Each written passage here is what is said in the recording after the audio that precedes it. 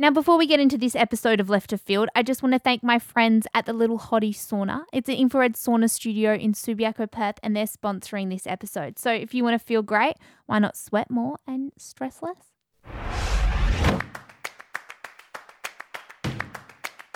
It's Left of Field with Danny Kavanagh.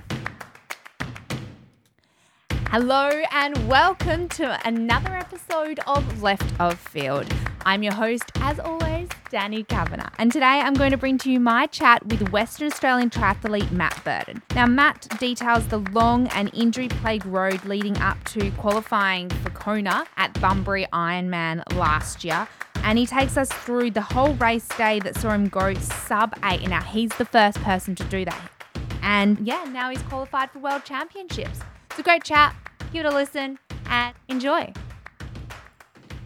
Matt, welcome to Left of Field. How are you going today? Great, Danny. Thanks for having me on. We've had a little bit of joke about this, how tough it was to kind of grab some of your time because you have a very intense training schedule. Why don't you tell everyone what kind of schedule you're under right now? Yeah, so probably a bit odd at the moment given there really is no racing for potentially another 6 months, but staying ahead of the game has been pretty important through this whole period. So roughly 35 to 40 hour weeks, split between 5 to 6 sessions a week. I swim with the squad just in Bayswater.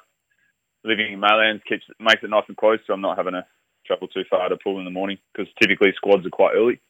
Ride I've probably pushed that a little bit too much over the last 2 or 3 months, 600 to 800K a week. Running, I went too hard with running early on in the COVID process where I was trying to sort of push that limit around 150K, but sort of 100K is pretty typical now. I call it like pretty standard loading. And then a bit of time in the gym, obviously, and treatment. And when you get a bit of a niggle, you get more treatment. So hence the reason people think I'm a busy person, but no, I'm just consumed by training and treatment and sleeping. So I'm quite a boring person, really. But yeah, so thanks for your time and having a chat about what I do and why I do it. You touched on it there about obviously COVID, border closures. It makes it very difficult for your sport. What has been the last, kind of 6 months look like for you and what's coming up? Yeah, it's been a really interesting period. It's only now when you speak going to Busselton 70.3, the WA Long Course Championships were 2 weekends ago down in Busselton. That's the first time it's appeared racing since February for me. Like everyone knows, one day it happens and the next day it's a bit like Christmas, right? It's a good build-up and then it's all over in one day and then you got to sort of reassess what's next. And looking ahead now, who knows, right? So I haven't been impacted from a training point of view, and training's probably why I got into the sport because I enjoyed the large volumes. I'm not blessed with fast twitch fibres, so sprinting was never going to be a thing. But workload is something that I actually enjoy. It doesn't sort of bother me to put in the big days and the harder days and heat, rain has been sucky for a winter. Get enough of that, but probably the last 2 weeks where I've been like, if something doesn't change from a border point of view, do I shift next year? I get married in December and then I was talking to my partner last night that we just pack up and, I still have my spot for Kona for Ironman World Championships, which were cancelled this year and spots were rolled over to next October. But, the future is such a indefinite time that you got to have multiple plans, right? You can't just have this one plan, one race. Okay, I'm just going to peak for then. You sort of got to give yourself plan A, B, C, D. If I'm stuck locally, then how do I make a living? How do I try and push to make a living in a sport that we have one main race here a year, which is in the May. The local races don't fill that void as such. And I'd probably just got to the point in triathlon now where, I was ranked 30th globally on the Ironman circuit from the PTO, Professional Triathlete Organisation. But it doesn't mean much when you can't race everyone else. It must be really tough. Now, you touched on a lot there, but let's start and take it back to the beginning. How did you get into the sport? Yeah, I just had a friend buy me for my 21st birthday entry to the Aussie Day Tri down in Point Walter for all the locals in Perth, just down quite central as a bit of a joke. You weren't a runner, you weren't a swimmer? I was playing a bit of amateur footy and I played cricket growing up. I definitely couldn't run out of sight on a dark night. definitely wasn't a swimmer. Like, this race was 200 metre swim and I had to breaststroke. So it was literally, I was a bit of a fitness enthusiast, had started a fitness business, was like a lot of young guys and girls now go through this sort of aesthetic stage when they leave school with obsession with the gym. So I was, loving that life, trying to get bigger and bulkier. And then I got to a point where I was like, if you want to keep going with that, you got to take drugs, right? You got to load up on steroids to look bigger and get on stage, but it's not an attractive look. It just so happened at the time, my friend bought me this entry to my 21st birthday, and it was like a switch after that race. Like, I didn't go well. It was only 200 metre swim, 7K ride and 2K run that January, and then January 2009. And then by the end of that year, I did an Ironman. Wow.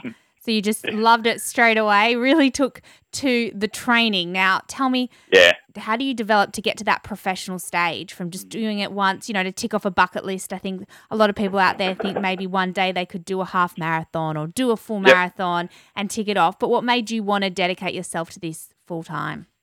Being 21, you think like Superman, right? You think you're indestructible, which you kind of are. You recover so quickly from sessions that you can see why most young athletes, have that ego and feel that way. But you always look back now, right? And I don't want to be that old guy looking back and in hindsight and all this sort of stuff. I'm still very much in it, but it's just the general progression, right? It's a slow progression over time with consistency, which so every time I tried to push it too much over the last 12 years, I'd get injured severely, really, if you try and overload. So from a very short race where I borrowed a bike and almost got disqualified for having no shirt on and all this stuff, I was so unaware of triathlon, so green in a sport, growing up in the hills in Perth.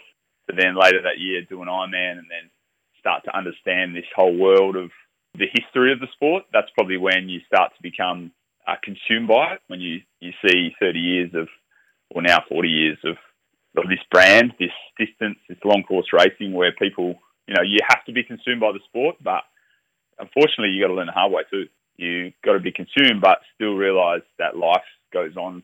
You still have family, still have friends, or try to. So yeah, I think it's just and it's still continually now, just put the shoes on, just get out there every day without overthinking it too much. You touched on the training overload. Now, you have definitely faced your challenges in the sport. Can you tell me what you've been through with injuries? Yeah, the first 4 years I raced triathlons. I raced age group. I won the 18 to 24 age group in Hawaii in 2011, 2012.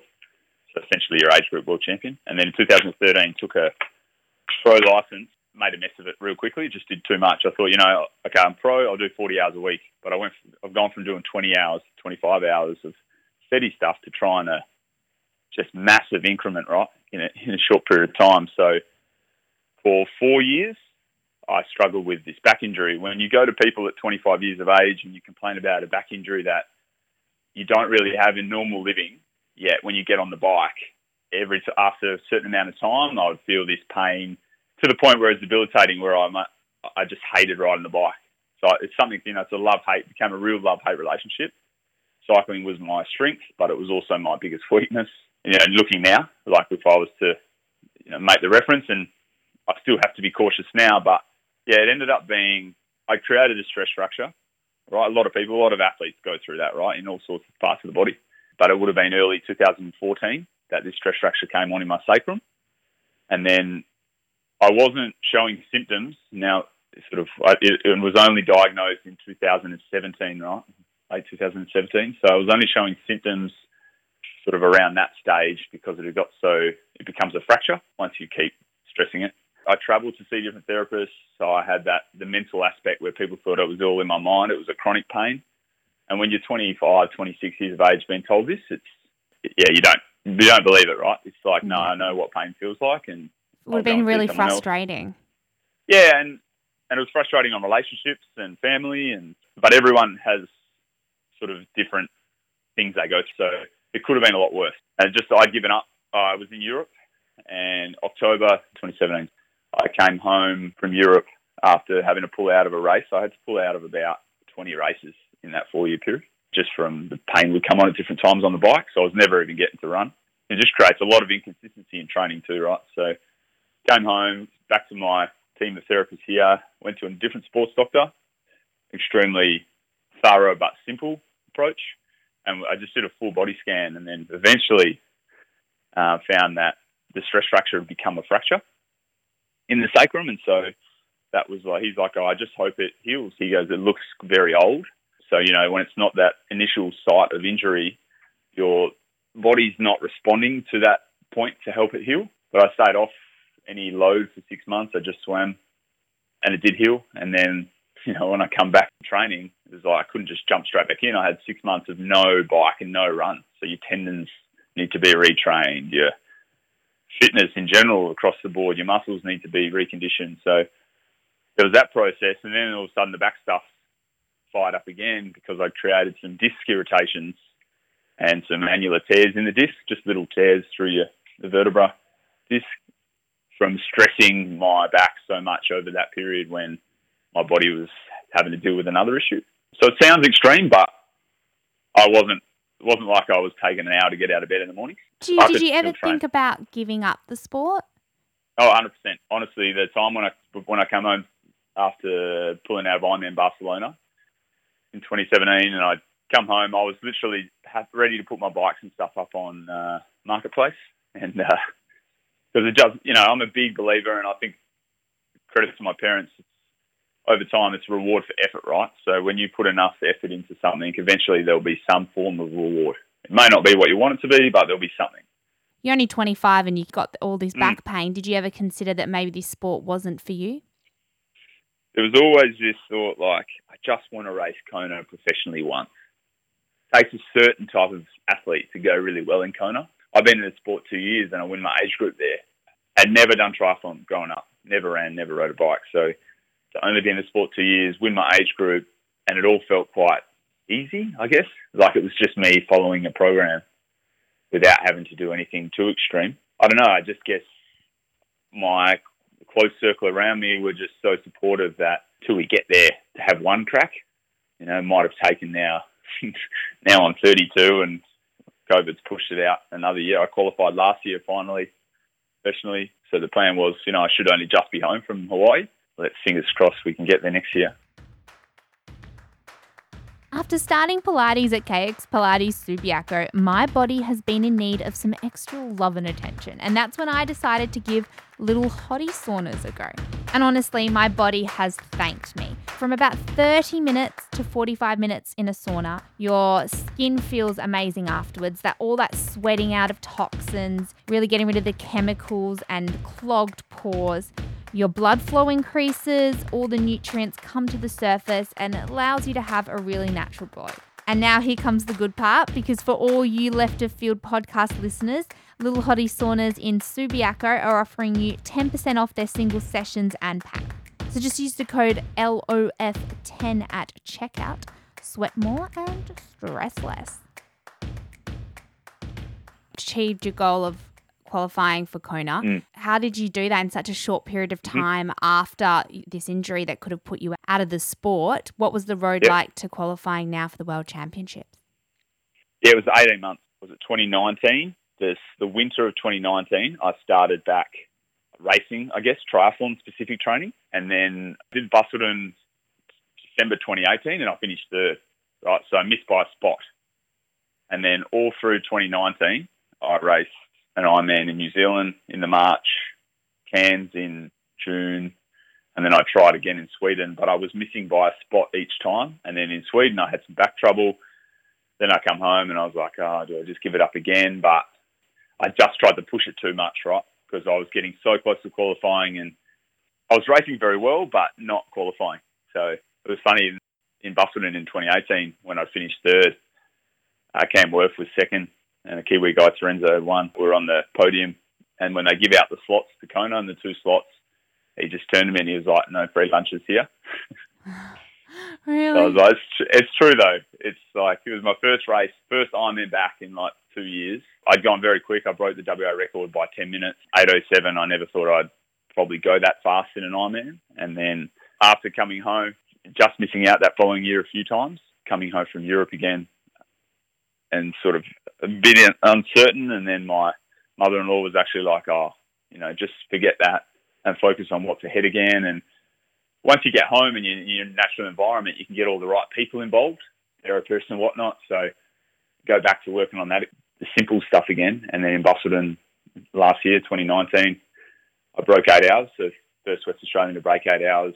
Congratulations. 7:55. Thank you. So 7:55 was your official time. Yeah, 7:55. So. And you finished second? Second behind Alistair Brownlee.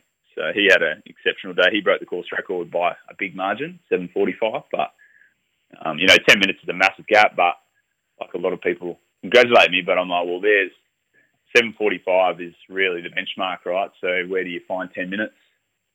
Is it just one of them days, or, the fact that he's the best triathlete in the world at the moment, give or take a couple of guys, but qualified, right? So it was like, okay, I didn't win the race, but qualifying is pretty tough. What was the feeling like when you saw that 7:55 when you're coming down the last straight? Because there's been no racing, it still feels like, even last weekend racing this half distance down in Busso, you can sort of relive it, right? That feeling, because I'd passed Sam Appleton, and I'd run into second by 25k. So, and I was still running well, and then had no concept of the overall time. I was like, just perform, swim as well as you can, ride to a specific effort, power base, and then run was, I think a lot of people that go into Ironman, like, I'm going to run this pace and I'm going to try negative split. Just forget that. Like, if you come out and you can hold a constant pace for a long period of time, you've had a good run. Because it's very difficult if you set too much in terms of specifics, after you've rode 180k and you've got to run a marathon, most of the time it becomes survival, right? Survival with your best effort. But yeah, coming down the chute, my legs were shot, as most would be, but it was a bit of a shock, really. I never thought I'd break 8. Sort of have a broken back and then go to breaking 8 hours at home was pretty special. Well, within a year to go to 8:07 to 7:55 you've definitely hit your PB there. What is your strengths on the course? What are your splits for the run? Like for someone who never does it, you mentioned you can't do your splits, but how fast are you running that? Typically, you put yourself in a real good chance to run if you're running a lot of sort of that 350 per K pace. 350 per K is a 240 marathon, right? So anywhere from 350 per K to 4 minute per K puts you in the game. You're in that 240 to 248 bracket. So I ran 246. Definitely, it's funny. You look at the metrics and it's like, oh, no way. But that's where, like, as soon as you don't overthink it and you just let fitness take over from, have a bit of belief in what you've done in training. Nutrition, obviously, is an extremely important part of anything over that 8 hour time. Plus, a lot of people that come and do Ironman, I can talk about 8 hours. A lot of people can be upwards of 15. 17 is the cutoff, so everyone has their own battles there. It's what kept me in the sport, that distance, because I hadn't been able to finish one in so long, and then I started to race them well. I guess I have a feeling of when I'll be happy with what sort of effort, especially bike-related. Is that your weakest link, would you say? Or? No. Swimming. I didn't grow up swimming, so it's my parents' fault, but so that will always be my weakness, the one I get most nervous about. I think it helps. In WA, really lucky with such a big open water series over the summer and a lot of like shorter course triathlons, so you can get that sort of race fit in the water, but swimming's a weakness. And then, I don't know, the harder the bike, the better I run, sort of how I feel. What about on the bike? Do people ever ride hang on for advantage? Do you guys ride your own race? There's meant to be a 12-metre draft rule, so you've brought up a pretty touchy topic here, right? Oh, really? Yeah, really, yeah. You could get yourself in a lot of trouble with some officials in this sport. The stronger cyclists in the sport are pretty outspoken about this. Frustrating part of the long course race, it's meant to be draft illegal, so you can't sit on, right? So 12 metres is a fair gap, but officials seem to let 12 metres be 10 metres. And then when you're getting 10 metres behind another bloke, you can still pace and sometimes even still get a draft. So it's like, if you know there's some guys who have led out of the water and they're going to work in some formation up in front of you, you're going to have to ride at a much harder effort to catch them for a period of time. And then when you get there, you got to try and distance yourself straight away, because if they've been working well enough together, if there's a few of them there, and Hawaii's the big one for it. Like, you can have we'll call it a bunch, but it's a strung out line, a train of maybe 15 guys, 10 metres, 12 metres apart. That's a long line. So if you got to go from back to front, and pass all these guys, that's a lot of expenditure A lot of power in the legs. Yeah, and you get drafting penalties if you don't pass people in a certain amount of time. So if you're going to go past 15 guys at once, you have to be past one person at a time in like 25 seconds. Mm. You know, So and if they're many traveling rules. at 45 k an hour, you got to go 50 k an hour for potentially 2 minutes, 3 minutes to get past them all. Do you ever have an argument out on the course? Oh yeah, Really? yeah. But that's adrenaline, right? You know, the way you say things isn't probably how you'd say it. Me talking to you now, it's pretty Yeah. pretty aggressive. Yeah. You know, it's you see it in every sport, right? People lose the plot a bit. You can't afford to lose the plot in 8 hours just because you got to conserve adrenaline. Like hormone plays a big part, right, in this style of racing. What do you do to tell yourself to push through that pain barrier? Because it's 8 hours. You're going to get very tired. It's probably not it is a pain barrier, but it's not like we're at. So you see the elite marathon runners in the world, right? When they're running 2 hours, they're running at threshold. They're at the fine line where if they go just slightly too fast, they produce too much lactic acid that they'll eventually slow, right? Whereas Ironman racing, you never really touch that point. So a lot of the stuff, what we do in the racing, if we were doing it fresh, just a single sport, right, we could go a lot faster. So it's an accumulation of fatigue. It's a muscular fatigue that we suffer. You're not suffering from an aerobic fatigue or the fact that your lactic threshold isn't high enough or things like that. So it's more that when you get midway through a marathon, if you've got nutrition wrong and you haven't got no glycogen left in the muscles or, you know, floating in your body or in the muscles in the legs, all of a sudden the muscles start shutting down. So that's the pain. Your body can be catabolic for up to 4 or 5 hours in the race. So it's eating muscle. And that's where you go through some points where obviously it'd be much easier to just stop and sit down. And that's how you feel. You're just like, whoa. You see, like, you run through an aid station, so every few K and Ironman you go through an aid station. And it'd be so nice to walk through them, sort of cover more ice on you. But as soon as you stop, it's so hard to get going again. And then you're just like, oh, stopping was easier, do it again. Yeah. How do you manage that mental game then? How have you built that? One aid station at a time. Become very aware of what you're able to do. So if you're going to run this speed and you feel like your legs are turning over well, you have to be able to hold back early on so that, like, if it's easy in the first half of a marathon, it'll be hard in the second half. It's like it's a waiting game for fatigue to kick in. A lot of other disciplines, other sports, you can kick fatigue in straight away if you want, and you've got to battle it. Whereas when you hit that 6 or 7 hour mark, eventually things start shutting down. And so it's just a matter of, like, being patient in the run until the pain, the hurt actually starts. If you can feel $1 million through 21K, and then you almost need to feel really good, and then all of a sudden things start hurting. Within a K, you can go from not feeling anything to your quads feel like they're exploding every time your foot hits the ground.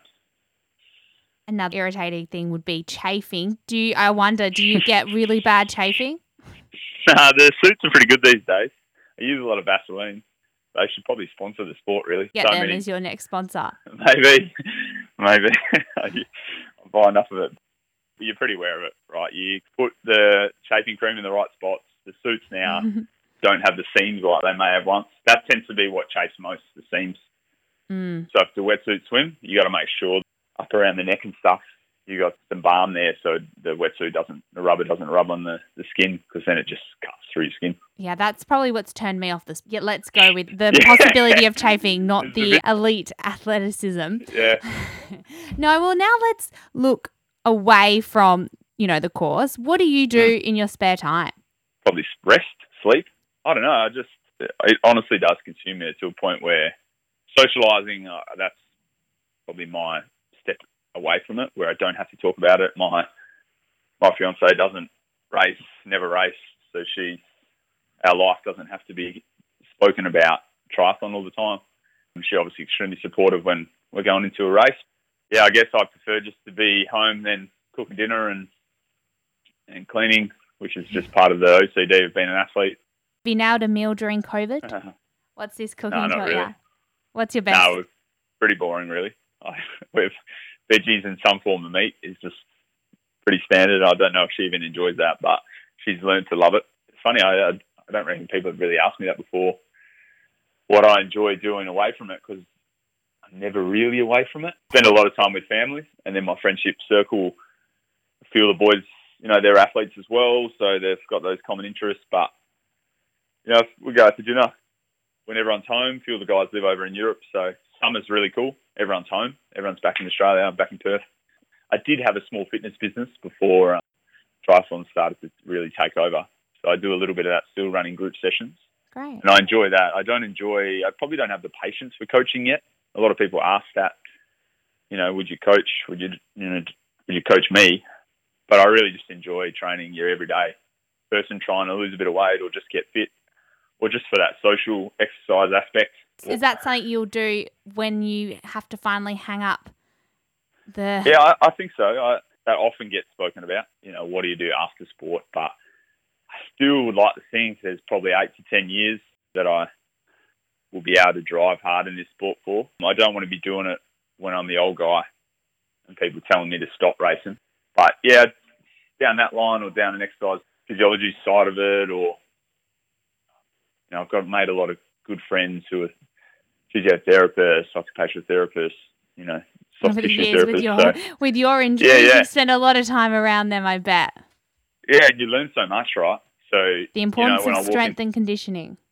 Yeah, I walk into a session with them and I know everything they're talking about. So it's like, well, probably equipped myself with quite a bit of knowledge that might be able to help in a different profession, but definitely something sport influence, whether it be also that whole, I think now we're very exposed to the mental aspect, and whether or not that's been COVID, a lot of athletes have been stuck, especially with the Olympics, right? I think that'd be the hardest of all with some of those sports where the Olympics is all they have, and that's every 4 years. So I couldn't imagine being in that state right now when it could be a last Olympia, but it might not actually happen. So it's like, think about more when it comes. Fair enough. And what's a motto you like to live your life by then? What's something that gets you out of bed in the morning, keeps you going? I don't struggle with motivation, but when I'm tired, my partner's name's Kim. She'll often say, just get it done. Because I'll often say that to her if we're talking about her just doing some exercise or something. So it's very much just get it done. I wish you all the luck to just get it done in Kona next year. Thanks very much. Thanks for having me on the show, and it's nice to chat about it sometimes. Otherwise, I'd probably sound like a broken record at home. Don't worry. We can always come and tell us here. Thanks, Danny. I just want to say thanks again to Matt, and thank you to all of you for tuning into another episode. Please go and like all my socials, like and subscribe, and tell me what you think. All of that stuff really does help me. So get onto Instagram, get onto Spotify, and give me some love. Thank you. I'll be back again next week.